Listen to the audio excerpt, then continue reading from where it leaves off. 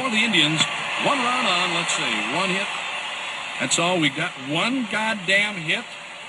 You can't say goddamn on the air. Don't worry, nobody's listening anyway.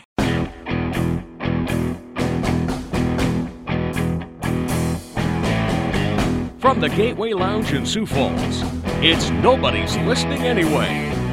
Here are your hosts, John Gaskins and Matt Zimmer. All right, Matt Zimmer, moment of serendipity on my drive here today. The song playing on the radio, Katrina and the Waves, Walking on Sunshine, which we discussed last week from the movie. That's right. From the movie High Fidelity. Yes, Jack Black, surprisingly, the music snob. It's a good song. I totally get why the music snob would like it. Perfect Monday morning tape song. Or that doesn't fire you up.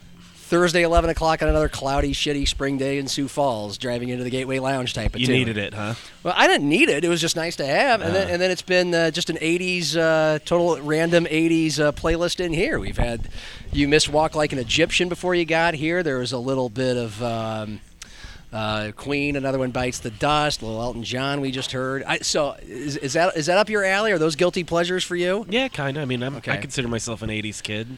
I know literally all these songs word for word. I saw a guy that reminds me of you in Omaha that I used to know on radio way back in the day, and he's in a drummer called That 70s Band. So he plays a lot of 70s cover tunes. His name is Dan Duffy. His nickname is Duff. He was a DJ most of his, like a rock DJ. Pretty sure heavily inspired by the Johnny Fever character on WKRP in Cincinnati. And so anyway, I saw, he's a good Facebook follow, and he said, I hope I can find it, but he basically said, he mentioned Def Leppard. I don't know why. Oh, he said Sirius XM Satellite Radio has a Def Leppard channel now. He said, that's groovy. Here's the deal. The Leps lost their mojo when they canned Pete Willis 40 years ago, pre-Pyromania. Anything after 1982 is vanilla. Coming in hard with the hot Def Leppard take. So basically, anything that most of us know from Def Leppard, Pour Some Sugar on Me, and what else? Hysteria and Photograph. Apparently that's all shit. I was like, that's the Jack Black of Def Leppard take right there. Not a Def Leppard fan. I know. Well, I figured you weren't. Why not? Because they're not very good. And so it's a fun game I like to play, so I'm going to try one more at you. I was just thinking this today before the drive over here. We were talking about this stuff last week. Sometimes it's tough to guess what Matt might like and what he doesn't like musically. Because, Walking on Sunshine, Katrina and the Waves, that might be a surprise to some people. 90s ska. Did you? No. I wanted to play the game. I wanted to try and guess. No. It's not all black and white or yes or no. Anything with you. horns, I'm probably not going to be a really? big fan of. Why not? Not entirely, but that whole ska thing, no. And also, they're right around the same. Remember, there was the swing dance sort of revival, like Cherry Poppin' Daddies, that guy, Zoot Suit Riot, and all that stuff. The guy that was in the Stray Cats. That's more Brian Setzer rockabilly. Orchestra. Brian Setzer. Okay. Not that so much. Brian Setzer's legit. Yeah.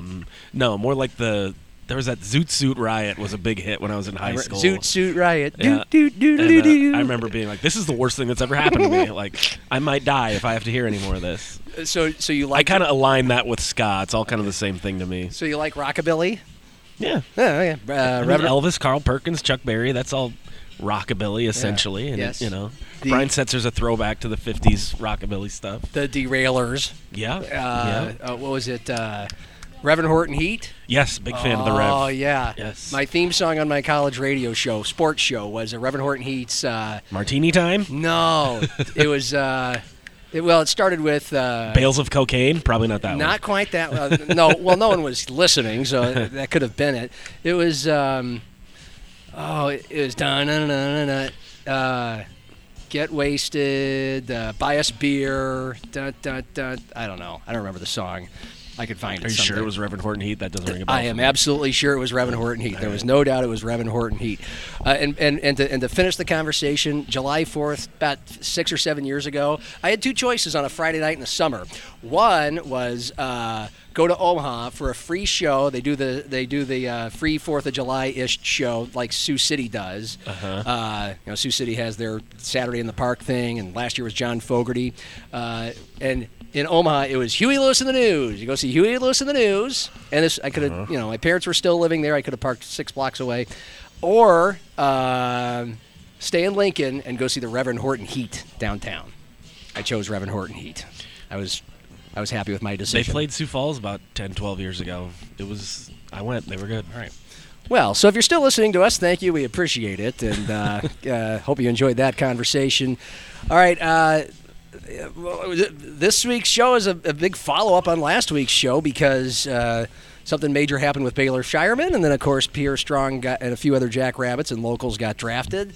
And we were chatting when we saw the list for Baylor Shireman last week. I think I don't even know if he had narrowed his down to 10 yet, but we saw the opening list. He had not, no. The opening list included Duke and Kansas and Kentucky, and you're like, holy shit. Then he narrows it down to 10, then 5. And on both those lists, Nebraska and Creighton were there.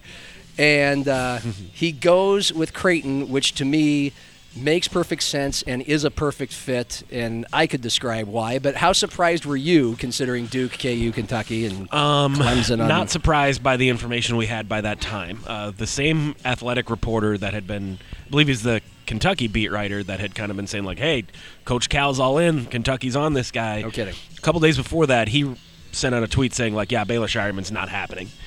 And he made it sound like it was because Baylor Shireman was asking for a lot. That he was basically telling Kentucky, I'm going to be your dude, right? And they were like, no.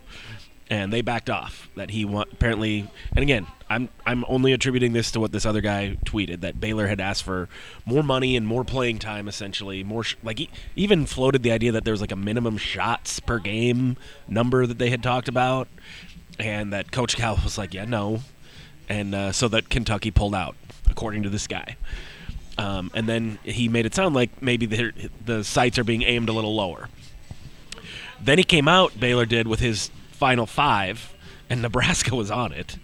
And I kind of chuckled because I had said on this show a week ago, yeah, there's no fucking way. Even me, the Nebraska fans, like, come on, he can't do that to himself. And people must have kind of thought the same thing because one of the Nebraska reporters reached out to Baylor. I was like, are you serious about this? And he was like, yes, they're on my list. They have a shot. And I think most people here know Baylor Shireman's an Aurora, Nebraska native. That's about an hour and a half from Lincoln. But I think we all just kind of thought, like, why would you just stay at SDSU? They're a better basketball team right now. Granted, you're in the Big Ten. But it might have been more about the teams you're playing against than the team you're playing for. Well, Nebraska'd probably be... and they'd have more NIL money, too. There's that, too. And he'd be a bigger star there. I mean, it's a revolving door, and it's been a disaster for Fred Hoiberg, and I'd like to think he'd be a prominent player there.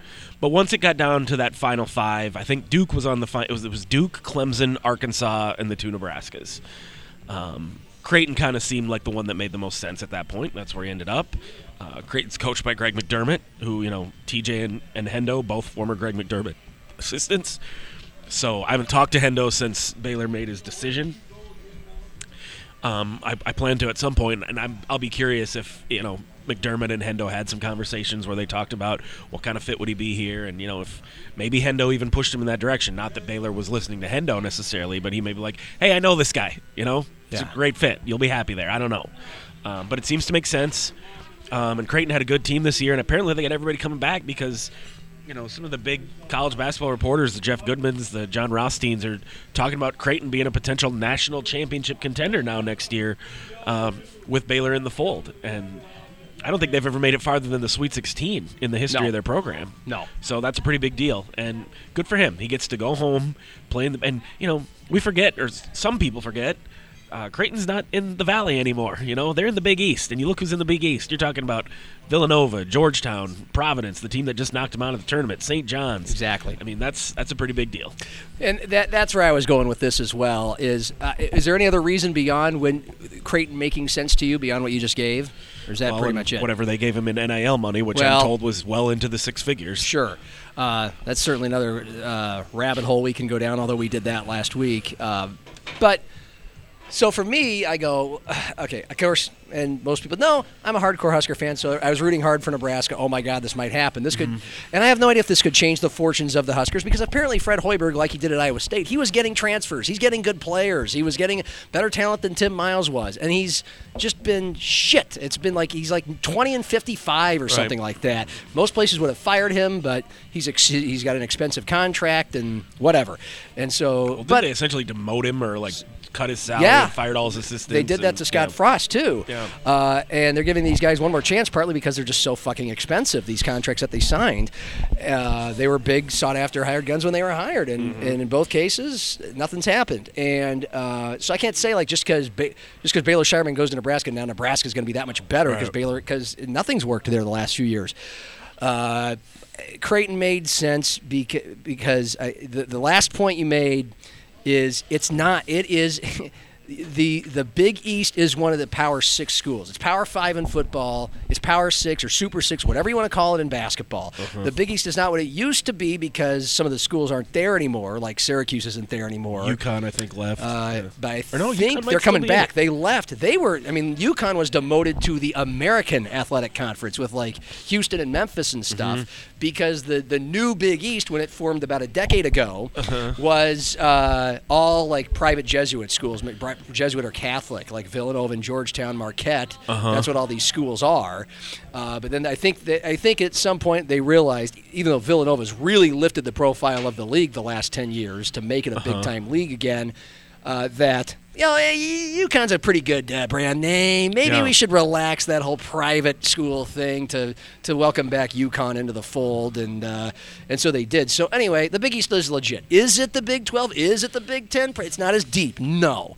Villanova's been a big part, and Creighton's been a big part. I mean, Creighton's been solid, 20, 25 wins, NCAA tournament almost every year, and where the Baylor Scheierman part is also a perfect fit, offensively prolific. They've always been an entertaining team. They're a good watch. They score a lot of points. Greg McDermott has an easy-flowing system, and it's not just allowing guys to go one-on-one and play hero ball. They just move the ball well, and it's a lot of fast breaks and three-pointers. It's the SDSU offense. Exactly. Yeah. So he goes, and Creighton's always been explosive offensively. SDSU, of course, number 1 in efficiency and number 2 in scoring this past year, so it all makes sense. It'll be a seamless transition for him.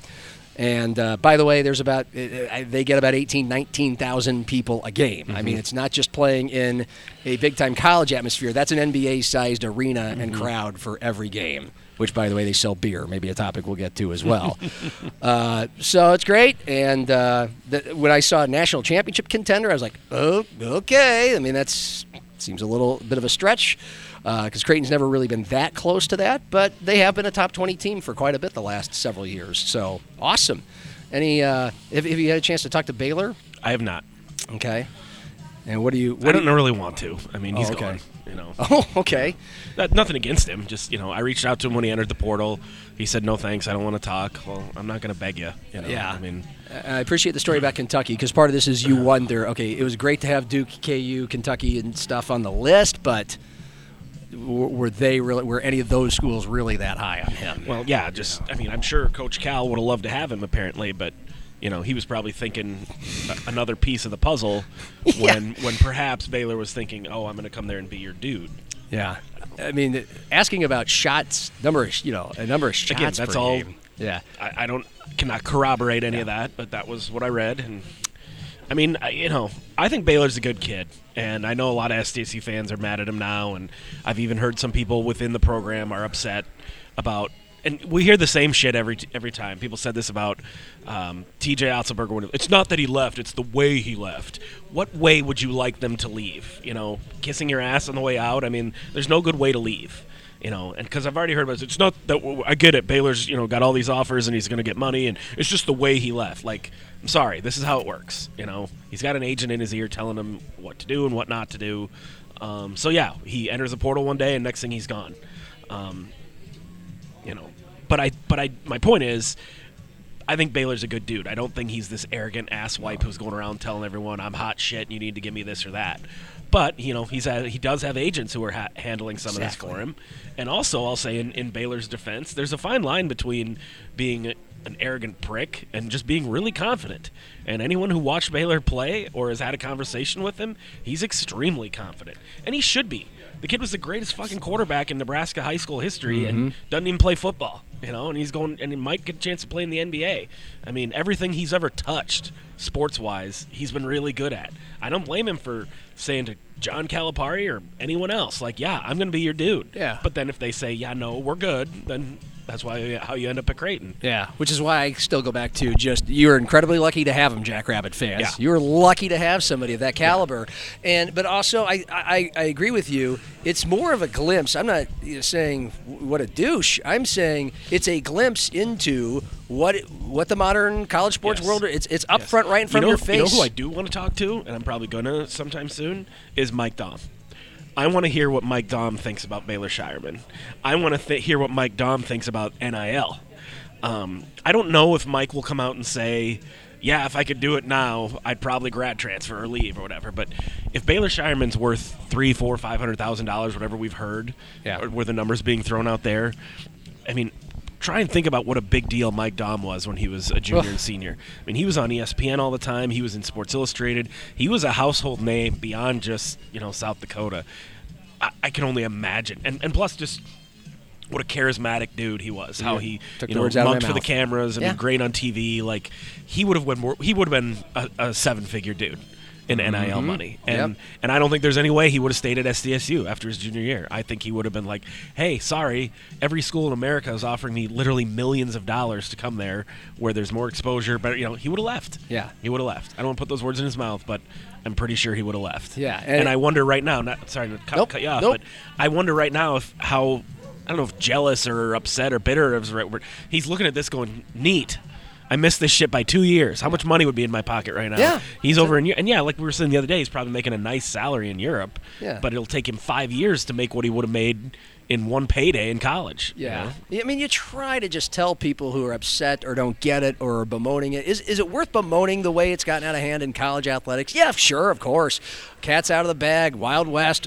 But it is what it is for now before any sort of legislation or movement changes it. And so you're living in this world, and if it were any of us, this is like any of us going after jobs or going after new jobs. These are jobs for these guys. Obviously, now they get paid for these. It's literally a job, and when you're trying to get the best possible job, whether you're 21 years old or you're 41 or 51, you're trying to get as much as you can for you, your family, for whatever the market value of what you think you are worth, or better yet, people who know about your industry, like agents, know and think what you're worth, and you have to play that game. These are transactions now. It is interesting. Terry Pettit's a former Nebraska volleyball coach. He's a legend in that coaching field. He's a brilliant man, and he's retired. He tweeted that he doesn't think he'd be able to coach in this era because he says most coaches at their core, even modern day coaches in college, you can laugh at this all you want. It sounds very purist, but they consider themselves teachers, and now some of these relationships, at least with the Baylor Shiremans of the world, they're more transactional. I don't know how much coaches can really teach when these are hired guns. Well, they're working with. I don't think this is sustainable the way it is. Yeah. I read the other day that there's a football recruit going to Tennessee. I think $6 million they're talking in NIL money. First of all, it sounds to me like schools are just buying players. Yeah. And that's not supposed to be what NIL is about. It went from like, hey, a car dealership can pay you whatever they want. But, and they're, of course, affiliated some way with the school. They're boosters. Well, that's just it. Like, I'm curious. I'm curious what the relationship is, how they are making this at least somewhat, I don't know if legal is the right word, but again, the letters NIL stand for name and image likeness. Right. It's supposed to mean Mike Daum, Baylor Shireman, Dallas Goddard, Taryn Christian, whoever, can get a cut of the money when you sell their jerseys in the bookstore. But they can go film a commercial for Applebee's and, get a check for $1,000 or whatever that, kind of stuff pays out. And we saw that stuff happen. Baylor Shireman and Isaiah Davis did a Applebee's commercial. Yeah. I'm sure when they sell those jerseys now that, they have to give the players a cut of it if they're going to put their name and number on the back of the jersey. The cut is the word. It's not even all the money because, of course, the anti-NIL people and anti-paying players beyond a stipend or their scholarship was always, well, even if a kid is making Duke whatever Duke is. It's usually a player or two making the school, and what they are, especially in basketball, there's only 5 players on the floor. One player makes a big difference. Still, like, Duke's giving them the platform to raise their platform. I mean, Baylor's going to Creighton to raise his platform. So Creighton has a stake in that as well. So it's just a cut. The school should, and I agree with this, should get, it's still it's still but a now Creighton if jersey. apparently some kid is being given $6 million just to come to, whether it was Tennessee or Texas or whatever. I mean, first of all, that's an insane amount of money. I'm almost loath to admit my initial knee-jerk reaction was, that's not right, and then I was kind of like, well, this is the very thing you've been arguing for all these years. You can't suddenly get cold feet because the number's bigger than you expected it to be. So I don't necessarily think that that's bad. Good for that kid. Yeah. I'd rather have him get that money than any of those, 60-year-old white-haired people at the University of Tennessee. Having said that, is this the road we're going down now? That colleges are just going to pay kids 6-7 figures just to come to school? At least Baylor Scheierman's a proven commodity at this point. We know he's a all-American caliber college basketball player. Now we're going to start just giving this to high school kids? I mean, and the other thing, one of the things I saw and someone reacting to that was, if this is where we're headed, that these, billionaire essentially football programs, a Texas, Ohio State, or whatever, can start doling out millions to kids to come to school there. It's like, okay, it's not going to take long before there's only 15 college football programs in the country that are competing for anything. Yep. And what does that do to the MAC schools, and what does that do to the FCS schools, and what does that do to, how does that trickle down? Nobody knows.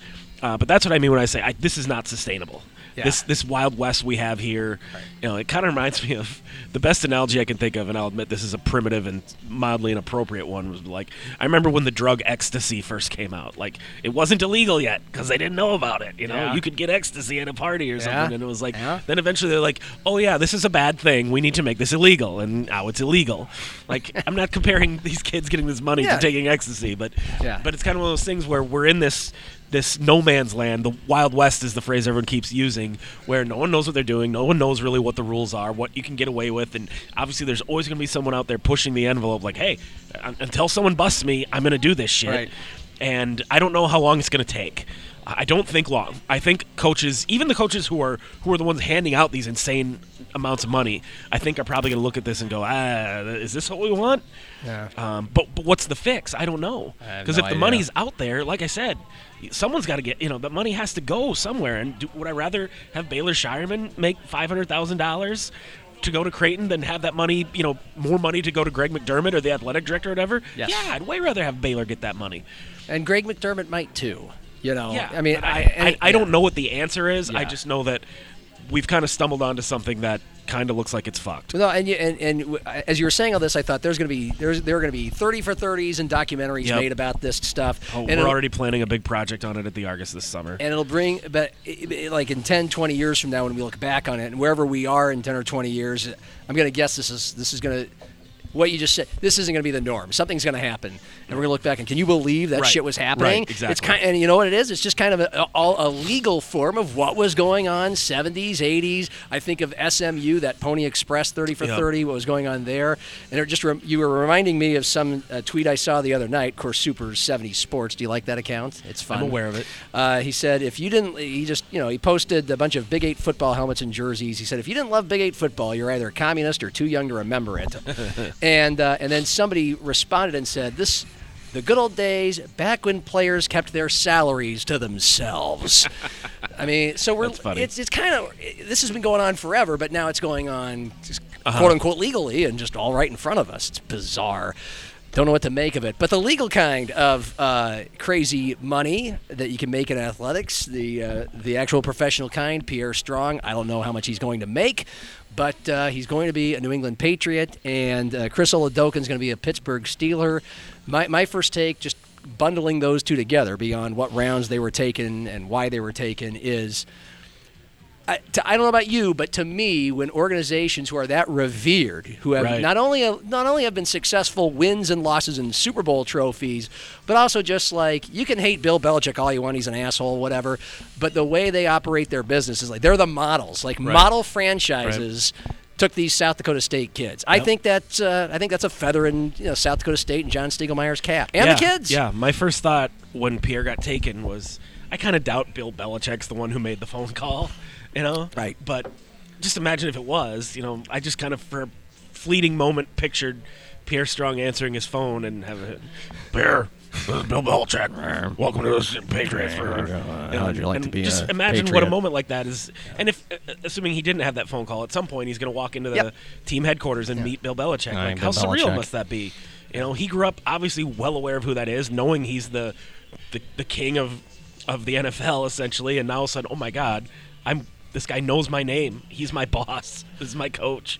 I mean, that's wild to think about. I've got to impress him now. Yeah. And it's a great fit. I mean, just because, like you said, it's a model franchise. You're not going to the Jags or the Lions or some team that is tearing it up and starting over every 3 years, and not knowing what you're going to have. I mean, they're coming off their first good season since Tom Brady left. They got back to the playoffs last year, got a young quarterback. Their running back room is loaded, but their leading rusher, I think, is going into the last year of his contract. They got a couple injuries. They've always been pretty much a running back by committee team, and that's a great fit for Pierre in that. There's obviously not going to be pressure for him to come in and carry the load or anything like that, but also he's a good fit for that situation because he proved throughout his career at SDSU that he's not a selfish guy. He's not one of those dudes that's like, I need my 25 carries or I'm going to be a malcontent. I mean, Isaiah Davis stepped in there and immediately emerged as his equal, and Pierre Strong wasn't threatened by it at all. He was like, hey, welcome aboard. Awesome. Right. You're making the team better. And he mentored him. They were buds. So I think it's a great fit for Pierre. It's a great fit for the Patriots. What kind of NFL career is he going to have? I don't know. He could have a 7, 8, 9-year career. He could have a couple 1,000-yard seasons. He could also be like Zach Zenner and have 4 or 5 years bouncing around. That'd be terrific. But that'd be great. Yeah. I don't think Zach Zenner's out there apologizing about his football career.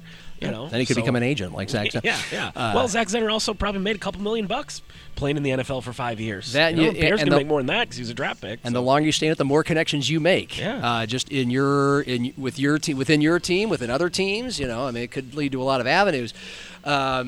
And he. It was nice to, kind of along with what you're saying, it being the Patriots of all teams that took him. I said last week, like every year these SDSU guys end up going lower than we hear they're going to go. It's always, he's going to maybe go in this round, and then he slips. The assumption being because it's SDSU. They don't believe in him or whatever.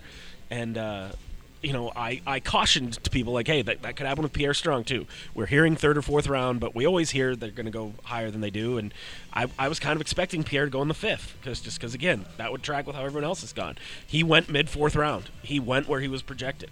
So, again, I think – and the team that chose him, I mean, I think that goes to show he was legit. He was not one of these guys that was, that it was a stretch to take him or that he, jumped on the radar at the last minute. I mean, he was a legit candidate from start to finish, and he went right where everyone projected him to go. The other part about being a running back for them is, you mentioned how it's running back by committee, which also means you'll have an opportunity. The Patriots have had so many cases in the last 10 years, including some of their Super Bowl teams where they started with one running back, finished with another. Injuries, or they give multiple running backs opportunities to make plays and become the starting tailback or the backup tailback. I also like the idea that, we heard, I was complaining on the podcast last week about some of the scouting reports that said that, he has bad hands. That's his weakness. And I was like, that's bullshit. That's not his weakness. Well, he's going to an offense that throws the ball to their running backs a ton. So you know what that tells me? Bill Belichick or whoever else that was, handling the Patriots draft was like, yeah, he can catch the football. Yep. Whoever wrote that scouting report that said he doesn't have good hands is wrong. Yep. So Bill Belichick is still smart. That's what I was going to say next. Damn it! I stole your thunder. No, you didn't. No. This back and forth is fine. Great minds think alike.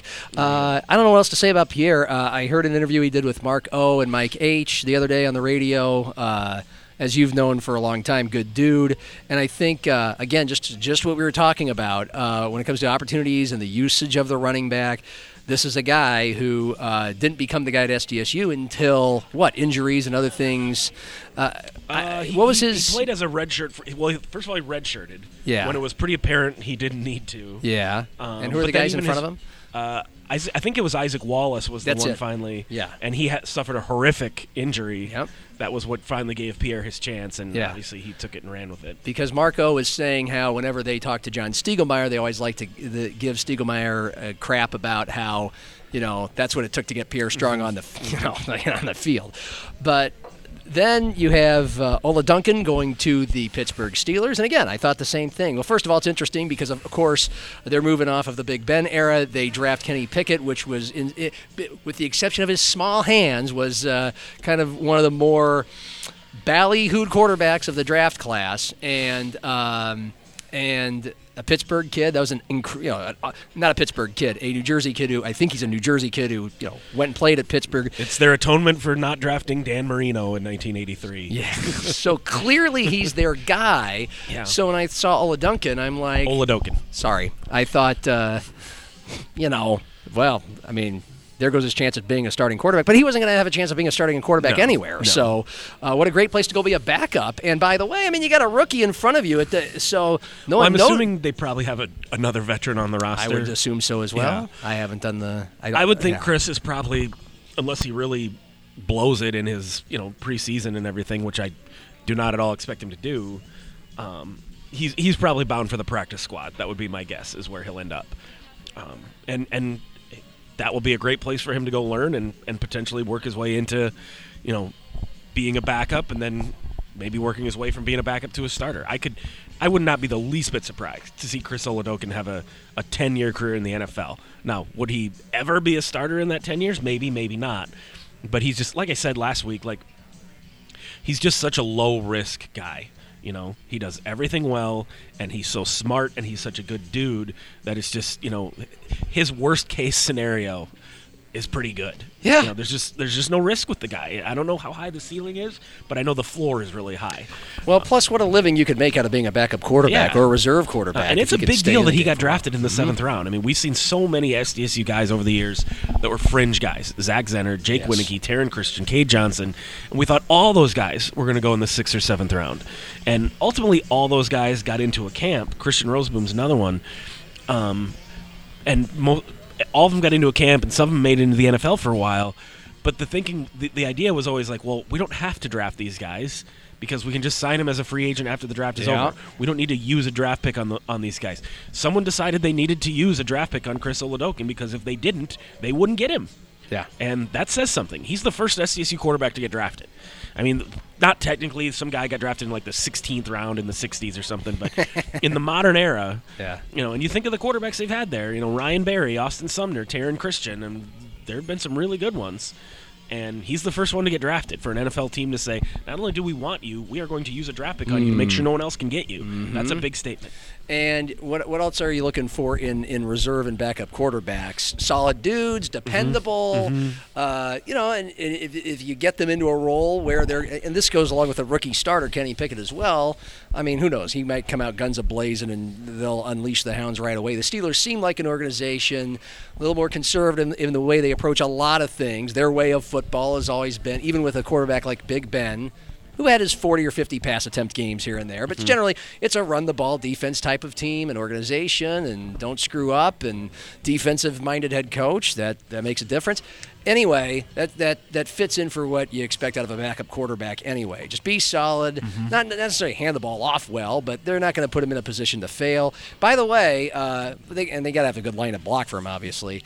Mason Rudolph, as far as I can tell, is the only other listed quarterback currently on the Pittsburgh Steelers roster. It's Mason Rudolph, who is obviously from Oklahoma State, and they drafted him, don't remember the round, as at the very least a backup and maybe the plan to succeed Big Ben. He's been given his chance because Ben's been hurt a lot, and he hasn't really done much. Right. But it's partly because I think they've had a crap offensive line. I did see when Oladokin got drafted, a bunch of Steelers fans tweeting stuff like, bye, Mason, stuff like that. So yeah, he got his chance, and he crashed and burned. So, yeah, we'll see. Any other local draft analysis? I mean, there were some other guys that got in. Jack Cochran for USD, the linebacker we talked about, signed with the Chiefs maybe, with SDSU.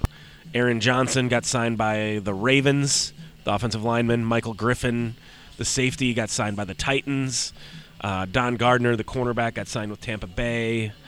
So that was good to see. All three of those guys had productive careers, a good pro day. We talked about Michael Griffin, his big leap, vertical leap at pro day was kind of his big The kind of thing that he made his mark with. And I'm really happy for Don Gardner. He was one of my favorite players his entire time at SDSU, and then his senior year where he was really hoping, hey, if I have a big senior year here, I can maybe get drafted. He was hurt for most of the year and didn't quite have as good a year as he wanted to, so I didn't know if he was even going to get that opportunity. He's getting into a camp with the Bucks, facing an uphill battle making that team, but he's going to get that shot, so that's cool. Jack Cochran did go with the Chiefs, undrafted free agent, so there you go on that one. Well, that's cool. I'm all for that. I like Don. I like Don Gardner because his name is Don. How many Dons are there? I know. Okay, and so my guess is, obviously you covered him and talked to him a bit. Does he seem like a Don, like an older soul, like a more mature dude? I don't know, maybe a little. I mean, he's a charismatic guy, and it kind of took him a while. That was one of the things I wrote a big story about him before the season, and then of course he got hurt immediately. The Matt Zimmer Argus leader curse. He was very quiet early in his career. Okay, and he played under some really good defensive backs, and as he started to emerge as a starter and then as an all-conference caliber guy, he became much more outgoing to where he was one of the leaders on the team. And if you went to a practice, you always knew where Don Gardner was. You always heard his voice, whether they were doing live sessions or just going through drills. He was a guy that had fun out there on the field, and you always knew where he was. He was a fun guy to talk to, and he's a great player. Cornerback's the most difficult position on the field besides quarterback, and he embraced the difficulty of that position and kind of having that short memory you talk about. Like, if you're going to get burned, you got to be able to forget it and move on. And he just had a really good career and was a good dude, and I'm rooting for him. I hope he makes it. Is that what most coaches tell you, or is that your opinion, or is that what you hear, that cornerback is second most important? I kind of thought that was conventional wisdom. I thought it was always like pass rusher. There's most difficult position? Not most difficult. Most difficult, yes. I thought you meant second most important. No, most difficult to play is what I meant. Okay, yeah. I mean, maybe I misspoke. No, I meant cornerback is the second most difficult position to play. Sure, yeah, you're failing a lot. Right. Yeah, I mean, It's just like, you only get quarterback's the hardest just because there's the most shit to know. Yeah. Offensive line's really hard as well. It is. I'd probably put that at number 3. Yeah. Anywhere on the offensive line. Probably center, maybe, because they do a lot of the calls and all that kind of stuff. Yep. But second most important, I mean, cornerback's probably top 5 most important. Yeah, I mean, quarterback, nowadays it's pass rusher. Quarterback, edge rusher, left tackle, right tackle if you got a left-handed quarterback, I guess. Yeah, receivers have become a lot more important. And it's funny, not to get sidetracked, but I had an interesting conversation with Jason Eck once because I learned a lot from Jason Eck, and that's part of why I liked him so much. But I've always thought I have a pretty good handle on how the game's played and a good knowledge of stuff. And we were talking about the offensive line once, and he was talking about how great Tiano Pupangatoa was. And he was their right guard, I think. He was a guard. And I was kind of like, well, if he's so good, why does he play guard? And he's like, what do you mean? That's the profile he fits. He's guard. He's probably the best guard in the country. And I was like, I don't know. I always kind of thought the conventional wisdom was your best offensive lineman played tackle and center, and then you want your guards to be good, but they're kind of filler for the other guys. And Jason was like, well, I mean, maybe you want your tackle to be your best guy and your center to be your best guy, but he's like, I'm not putting stiffs out there to play guard, Tim. I want those guys to be good too. And he's like, and Tiano's awesome. Yeah. I remember he's a mean son of a bitch. That was his quote about him, and that just kind of changed the way I looked at the offensive line. That's just kind of a rare example of sometimes, the things you learn from having those conversations with coaches. They're supposedly the smartest guys on the team, and usually, I've often said this, and if any of the 3 people that listen to this are planning on getting into being a football beat writer at some point, I always tell people who ask me for advice on covering football, get to know the offensive lineman, talk to the offensive lineman, watch the offensive lineman, hang out with the offensive lineman, because those guys will always give you the best quotes.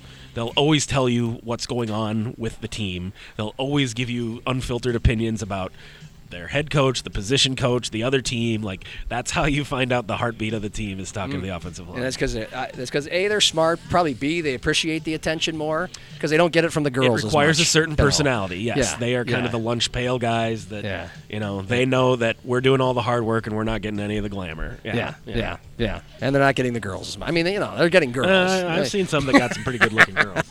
They're not, and we can't think of them as fat guys. I mean, Stiegelmeier likes to call them the fat guys still. Right. That's a fun term. But they're not so much anymore. Not so much anymore. Yeah, especially the higher up you go. Or the defensive linemen. By the way, did you Have you watched any NBA since the Timberwolves were knocked out? Nope. It was kind of Timberwolves or bust. I'd hate to admit I'll probably tune back in as it gets closer to the finals, but Yeah. as of now, no. Sadly for me, it's kind of like if I've got nothing, if I'm watching nothing else, and I see like on my I have Hulu, like there's an option. Oh, it's on TNT. Oh, I just want to watch this to see what Charles Barkley has to say at halftime or after the game. How do you look back on the whole Timberwolves thing? Here's how I. Okay, you go first. No, you go first. Okay. I wouldn't want to say the same thing you're going to say. No, that's okay. Oh, yeah, because you've already done it once, you bastard. Yeah. No, it's we don't have to. This does not have to be black and white, yes or no. Like it's either this colossal disappointment because they blew 3 games. They historically blew. They essentially won the series 5-1. Yeah, except they lost. Yeah, exactly. There had never been more than one game in a series where a team blew any NBA playoff series where a team blew a double-digit lead. I think second half or fourth quarter. Yeah, and they did Timberwolves did it 3 times. Okay, so yes, that's an embarrassing, colossal choke. They should be in the second round, and it sucks. And then there's the other camp that, of course, says, "Hey, they made the playoffs. It's a big step. I mean, second time they made the playoffs. Playing with house money. Yeah, just playing with house being there. money. Yeah. Wasn't this nice? It was just nice to have it was nice to have nice things for once and enjoy the ride. Blah, I blah, fall blah. more into Futures that break. camp, I think. There's somewhere in between that says you can have both. I mean, it still is a choke, and you don't. And we're not guaranteed anything. Who knows how long some of these top players are going to be around? That's the thing that I do. There's a little bit of a narrative like, oh, this young team finally got a taste of the playoffs. This is the first step. Learning experience. Towards, learning. Well, maybe, but maybe not. Is D'Angelo Russell going to be back? I mean, is Cat? Who knows with Cat? Like, is he going to be this good ever again? I don't know. I mean, what's the rest of the roster going to look like?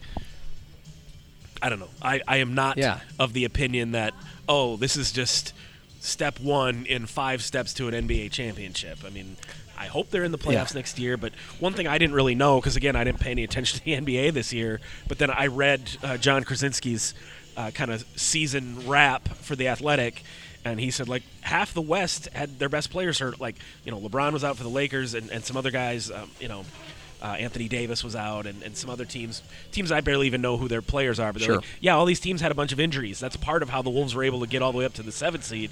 Next year, he was saying the top 10 in the West are all going to be really fucking good.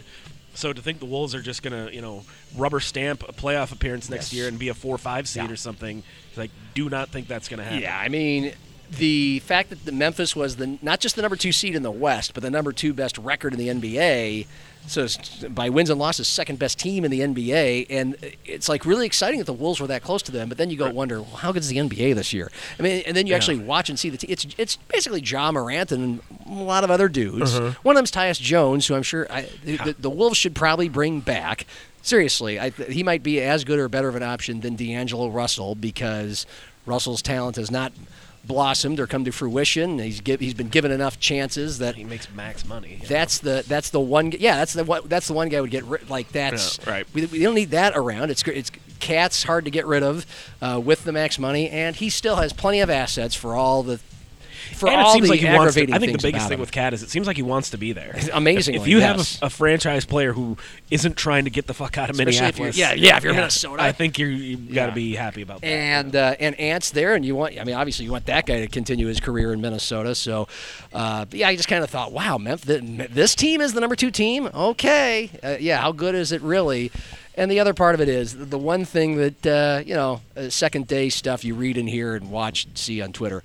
The fact that I guess I didn't sit for the end of it, but I guess some of the Timberwolves fans were, clapping the team off the court. As they should. They're thrilled. I think that's great. I don't have a problem Some with that. people were just pissed. Like, what a loser mentality. Jeez, where the boot? They hadn't done anything worth a shit they had the 1 year with Tibbs, but even that was.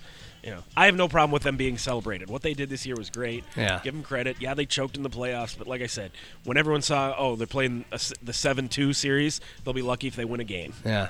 And by the way, the Twins are on fire. The Wild, from those who have been following the Wild and the North Stars before that, and maybe the best hockey pro team that the Twin Cities have ever had. Of course, that depends on how they finish, how they perform in the playoffs. And it didn't start out well, but I probably won't start watching until the Western Conference Finals. Yeah, if they make it. Yeah. But for a fleeting moment in time, Twin City sports are doing pretty well. We didn't dive into the Vikings. How would you in a sentence describe the Vikings draft? I hated that they kept trading with teams in their division. Yeah. Like, I think it turned out fine. I made a joking tweet tweet, fire Kwesi after the second trade. It's like, stop trading with the teams in the division. Don't do that. Because he just gave him players that you're going to have to face twice a year. The best one I saw was Quasi whatever Spielman. Like that's his. Exactly. Exactly. I think it turned out all right with like the players they ended up getting. I think their haul, so to speak, was fine. Not that any of us know their, Of course. We always give these teams an A, and then the players start to suck, or we give them a D, and the players all end up making the Pro Bowl. But I just didn't like who they traded with. But we'll see. A lot of defensive backs. I guess that's a big point of emphasis. So we'll see. Final note, you have a big, it's already come out online, but in the Sunday paper, big story on the Sioux Falls Canaries. I'd encourage people to read it, and I think we could certainly dive into them and their future here, their near and far future here in Sioux Falls. There's a lot to chew on in that story. Yeah, and you said it's done really well, which is good to know. People are at least curious and interested about what's going on over at the Birdcage. A lot's going on. How would you summarize your experience in compiling what you wrote? I'm a very cynical person, and especially when I'm talking to people in positions of authority, people with money. So when an owner tells me how great he is and how he's going to spend all this money and do all these great things, my bullshit detector, starts, the alarm goes off really loudly. And I have to give these guys credit. They appear to be putting their money where their mouth is. Now, what that turns into, how long their investment, survives, all that, I'm not going to speculate. But right now, these guys came in and said, hey, we're not doing, this is not a quick fix. This is not a try to make a buck and get out kind of thing. We're coming here to try and make this product better, invest money in it, spend money to make money, and they're doing that. Yeah. Last year they put up a $500,000 scoreboard. That was cool, but I think a lot of people kind of thought that it was sort of a gesture, like, see, look at us, we did this thing, and your buddy Jack, the new executive vice president, gave me a direct quote saying, you can't just put $1 million TV out on the fence and call it good. That was a good starting point, but we have to keep doing more. Now this year they're tearing out the field and putting in artificial turf. The one that stuck out to me the most was going from 2 full-time employees to 11. Yeah. Everyone else in particularly minor league baseball, but in sports in general, is usually cut. They're adding. Then you do, they're taking over the concessions by themselves, letting Mike have the full salary cap for the roster, everything as much as, nicer uniforms. I joked to you that they're giving the players leather belts. That's such a tiny little detail that most people probably go, who gives a shit? It matters. Yeah. That tells the players, like, hey, I'm playing for a professional baseball organization. Well, it's a sign that if you're taking care of the players, maybe better players will want to play for you. Right. And then they'll start winning. And that if you take care of the players, maybe you'll take care of your fans. Exactly. So read it. We'll get more into that. But, yeah, I mean, to put it the way Jack puts it, Jack's my boss. I work for the Canaries. I'm 1/100th of the operation trying to make things better out there, so more people will come out and enjoy and keep coming back. They're doing the kind of the things they're doing. It's like a 1 a year type of thing. They're doing like 5 different things that usually just do. Well, Jack gave me another good quote too. Like, and trust me, he's there 12 fucking hours. He's always there. He's living at the office. And he gave a very, I thought, self-aware quote to me where he's like, "We're aware that we didn't these are not terribly original ideas. It's not like nobody thought of this stuff." Yeah, trying to keep up with the Joneses. But every time this stuff came up before, it was like, yeah, we'll get to that. First, we're going to do this. Yeah, sure, we'd love to get to that. We'll do that too. We'll do that too. We'll do that too. And none of those things ever ended up getting done. It was always kicking the can down the road and, oh, yeah, sure, someday. And, you have enough years of that, people like you, people like Duel, start kind of rolling your eyes and going, yeah, all right, whatever. This is never going to happen, and we all know it. And like you said, now it's all happening at once. The mantra that Jack gave is, why not now? Why wait? Why not just do it now? Yep. Breath of fresh air, what Duel said. He would know. He's been there for 9 years. If anybody could be beaten down, he'd be Duel, and he's appreciated a lot because he had to do a lot of this by himself in the past. Read it, Argus Leader, Matt. We'll dive more into it. There's a big conversation we could have. Nice to see you. See you later. Why are you laughing? That was a terrible outro. Fuck you. Casino around drinks? Yes.